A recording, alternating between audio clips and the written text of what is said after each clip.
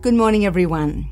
I hope you're enjoying the service as much as I am this morning. It's great to come together to worship and share fellowship, even although that we are apart. This is the 7th week of our series, and I hope that it's helping you as much as it's been helping me. And this morning we're going to move into looking at grace and guilt and shame. But before I do, I want to read from the Word of God, from Hebrews chapter 4, verses 14 to 16. So then, since we have a great high priest who has entered heaven, Jesus, the Son of God, let us hold firmly to what we believe. This high priest of ours understands our weaknesses, for he has faced all of the same testings as we do, yet he did not sin. So let us come boldly to the throne of our gracious God. There we will receive his mercy, and we will find grace to help us when we need it most. Let us pray. Dear God, our Father, we thank you so much that you have made the way whereby we can come into your very presence, that through Jesus we have been forgiven, and you have made the possibility for us to enter into your very presence and experience your love and your mercy.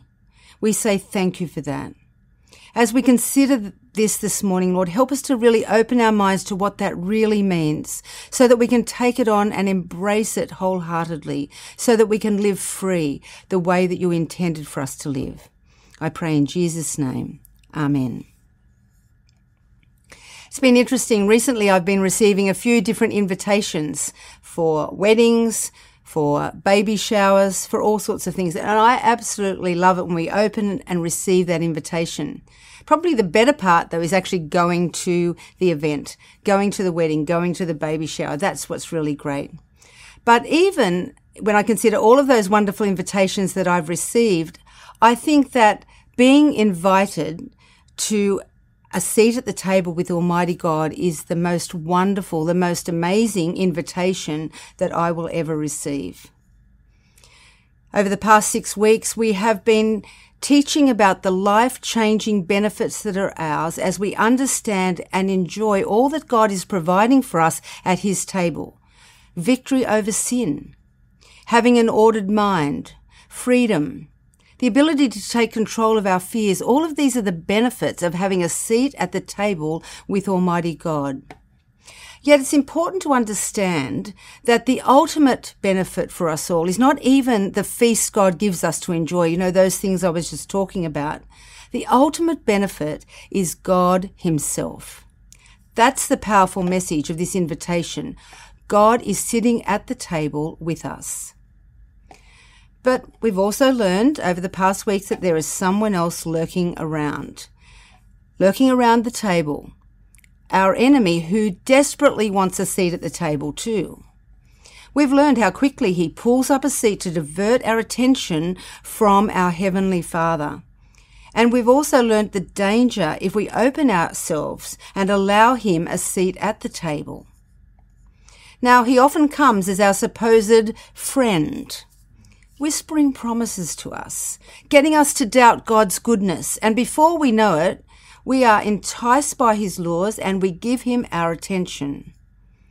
But his goal is to steal from us, to kill us, to destroy us. And no matter how subtly he comes, we have to remember who he is and what his purposes are. Nevertheless, even when we remember that and know that, we may still give in to him. And when we realize what we have done, we feel guilty and ashamed. We feel like a failure. We knew that we shouldn't do that, but we did it anyway. And often because of that, we sort of have this sense that God's finished with us, that we've disqualified ourselves from having a close relationship with him or even serving him. But that's not the case. The truth of the gospel of Jesus Christ is that God forgives our sins through Jesus, and he makes us brand new. Now, our part in all of this is to confess, to admit to the Lord that we have been wrong, that we have been entertaining the enemy's thoughts and even acting on them. But when we repent, God wipes out our sins. He forgives us totally, and he cleanses us, and God banishes the devil from the table.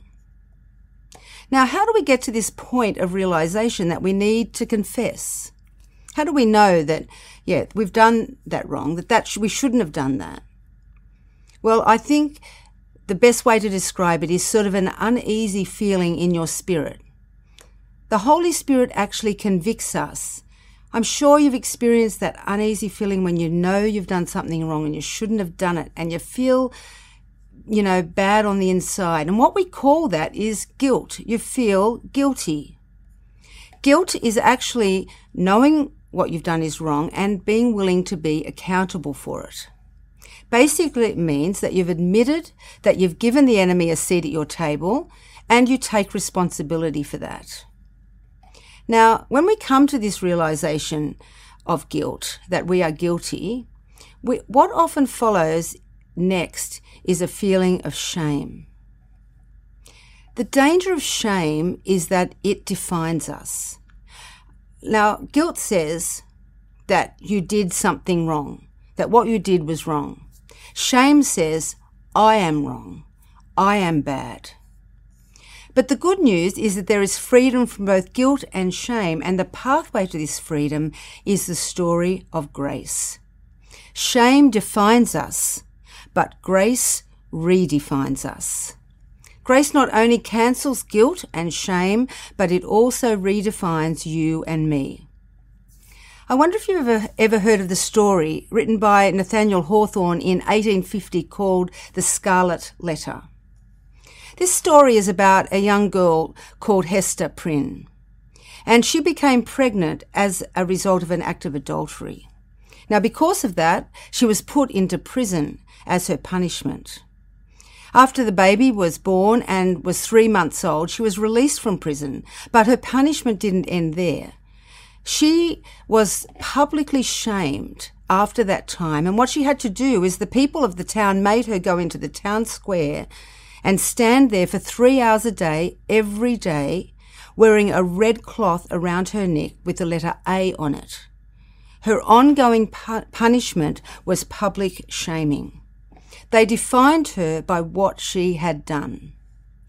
Now, the problem is that many of you are walking around with a scarlet letter of your own. You are defined by your sin.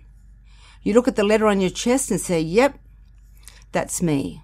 Or maybe even it's somebody else's somebody else's sin that's impacted your life. Even then, you look in the mirror and say, I'm damaged, I am ruined. Now, the enemy wants to define you by your scars. But Jesus wants to define you by his scars. Let me say that again.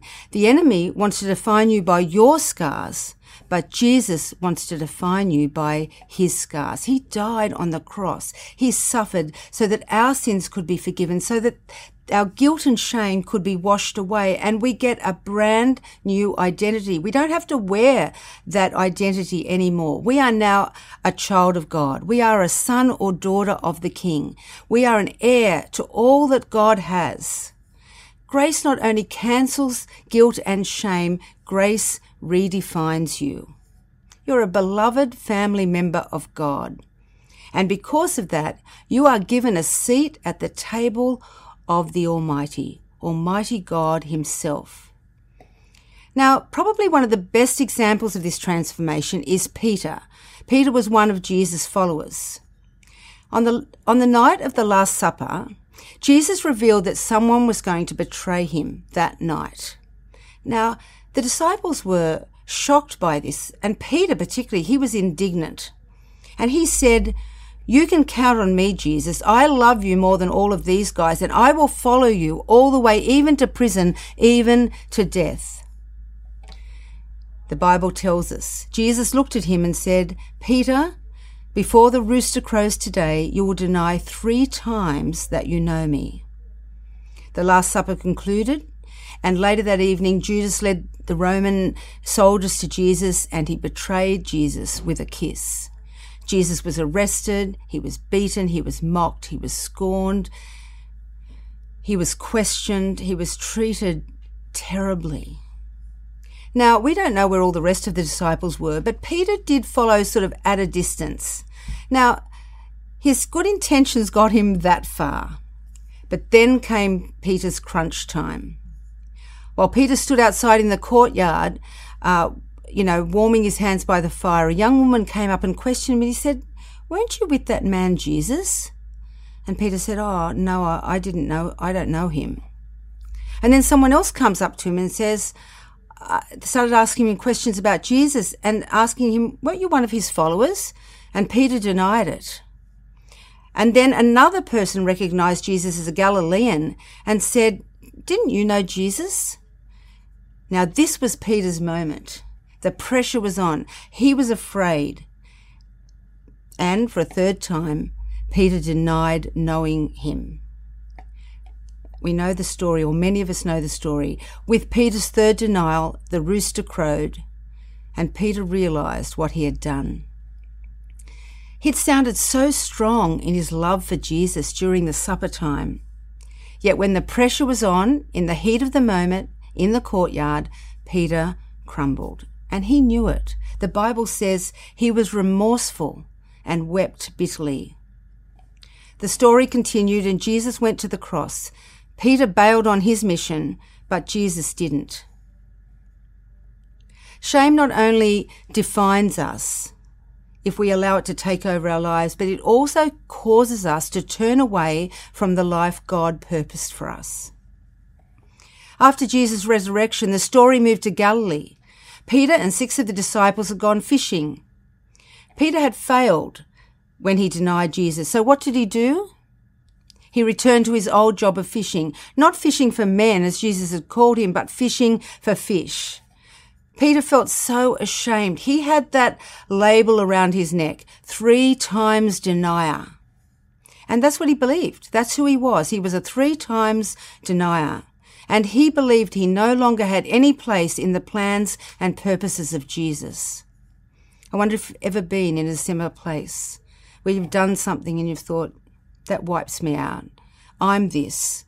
You put the identification round and say, this is who I am. You feel ashamed. And so what do?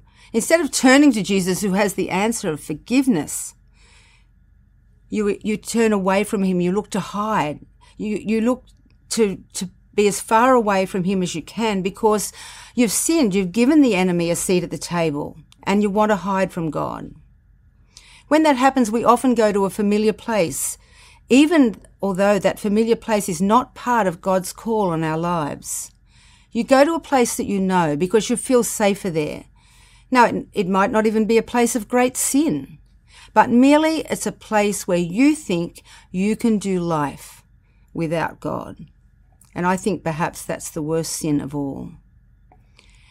And in this place, it's hard to believe that you could ever be restored. Well, back to Peter's story. They'd fished all night and caught nothing. And then Jesus showed up. Just as day was breaking, Jesus stood on the shore and he asked them if they'd caught any fish. Now, of course, Jesus knew that they hadn't.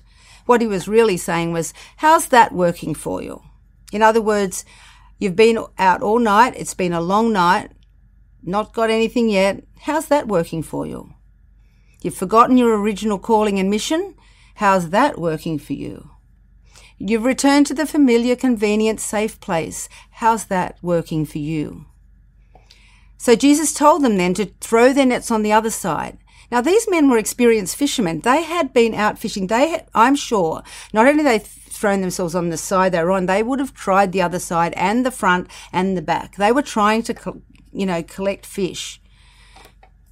And so what was different this time? That now suddenly, when they did throw their nets on the other side, they were full to breaking. The difference was Jesus. Jesus was behind the declaration now. And when Jesus speaks, circumstances change, situations change, our lives can change. And Peter and his disciples were given the opportunity to respond to what Jesus did. And when they did, their nets were full. And immediately Peter became excited. He got out of the boat because he knew Jesus was the answer. And he ran to Jesus, wading through the water as fast as he can, with the disciples coming behind, dragging the full nets. When they got to shore, Jesus had a fire going. and he had fresh bread, and he said, do you want to bring the fish and we'll have breakfast together? Jesus wasn't there to berate Peter. He was there to invite him to a seat at his table. Peter had denied Jesus through a time of his greatest need. And you know what? Really, Jesus had every right to shame him, to identify him by his sin. Nobody would have been surprised if Jesus had said, "Hey, Peter, at the moment when I needed you most, you denied me 3 times. Why did you let me down at the most critical moment of my mission? Peter, I really can't trust you. You've been disloyal." But Jesus, of course, didn't say anything like that. And he doesn't, just as he didn't say anything like that to Peter, he doesn't say anything like that to you and to me. He simply said to Peter, "Come and have breakfast. Come and have a seat at my table." And that's what he says to me. He would have realized that Peter was wet and cold and hungry, and he said, "Come. I'll provide for you what I need. Here's a warm place to be. Here's a place of love and acceptance. Come and have a seat at my table." And what do you think Jesus will do for you? He'll do the same thing. But we play out this scene in our heads where we have Jesus accusing us, telling us that what we've done is wrong and that we are this and we are that we've fallen short. But you know what? He doesn't. He says, "Come and have a seat at my table. I love you. I have a way for you to be forgiven. I have a way for you to find freedom and peace in your life." No, our lives, we are not useless. We are not finished. Because in Romans 8:1 we are told in the Bible, there is now no condemnation for those who are in Christ Jesus. Jesus gave us a perfect picture of this verse in the way that he dealt with Peter. And Jesus offers me and he offers you the same kindness, the same grace. After the meal, Jesus had some more kind words for Peter. He asked him, "Peter, do you love me? Do you love me more than all these old ways, enough to let go of your shame?" Peter affirmed his love for Jesus 3 times. And Jesus replied, "Well, feed my sheep." Right there, Jesus did more for Peter and more for us than we can imagine. Jesus was telling Peter he wasn't finished. He had a wonderful plan for his life. And what grace means is that all of your mistakes now serve a purpose instead of serving shame. Peter was going to be the rock on which the mission of God would be established and carried forward. Jesus was telling Peter that his identity isn't a denier of Jesus, but he's a hero of the faith and a legend in the church. In fact, shortly after this, Peter is going to preach the gospel of Jesus, and thousands of people were saved. Yes, there were consequences to Peter's denial. I mean, it wasn't swept under the carpet. We're still talking about it 2,000 years later. Everybody knows about what Peter did. And there are consequences sometimes for our decisions. But Jesus never focused on his failure. What he focused on was his restoration. And that's what grace does. Grace focuses on our restoration. Grace not only removed Peter's guilt, but it removed his shame. And his identity was no longer wrapped up in his denial. He had failed, but he wasn't a failure. Peter's life was no longer marked by shame. Grace redefined him as a friend of God and a member of God's family. And that's what God's grace does for you and for me. When Jesus invites you to a seat at his table, he's simply asking you, "Do you love me?" And if you answer yes, Jesus moves forward with the restoration.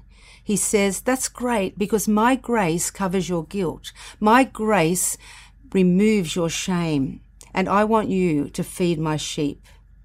I want you to be part of my mission. I want you to love people in my name." You don't have to sit in the back row and hide for the rest of your life. You do not have to live in the shadows. You don't have to build a protective wall around yourself. You don't have to hide from people who love you and care for you. Your call is to help take my name to the world. And I want you in the front row on that mission. You've been chosen by me to carry forth the plans and purposes that I have for you, my plans and purposes. You're not going to live defined by shame and guilt. You're going to live defined by me. Now, the enemy wants to twist that. He does not want you to listen to that. He wants to gain your attention and to look away from God and what he's saying to you. But Psalm 34:5 says, those who look to the Lord are radiant. Their faces are never covered with shame. Sitting at the table with him, look to him, and his radiance will reflect in you. I mean, do you think of yourself as radiant? It's a powerful image, and it's the opposite of shame. And if you're looking to the Lord, you are radiant. Your face is reflecting the light and love of Christ, and you are never covered with shame. I know it can be hard to forgive yourself. I remember as a late teenager, I made some bad choices. And you know what? It took 12 years for me to allow God to remove the guilt and shame relating to those things. Your new identity doesn't rely on you letting yourself off the hook.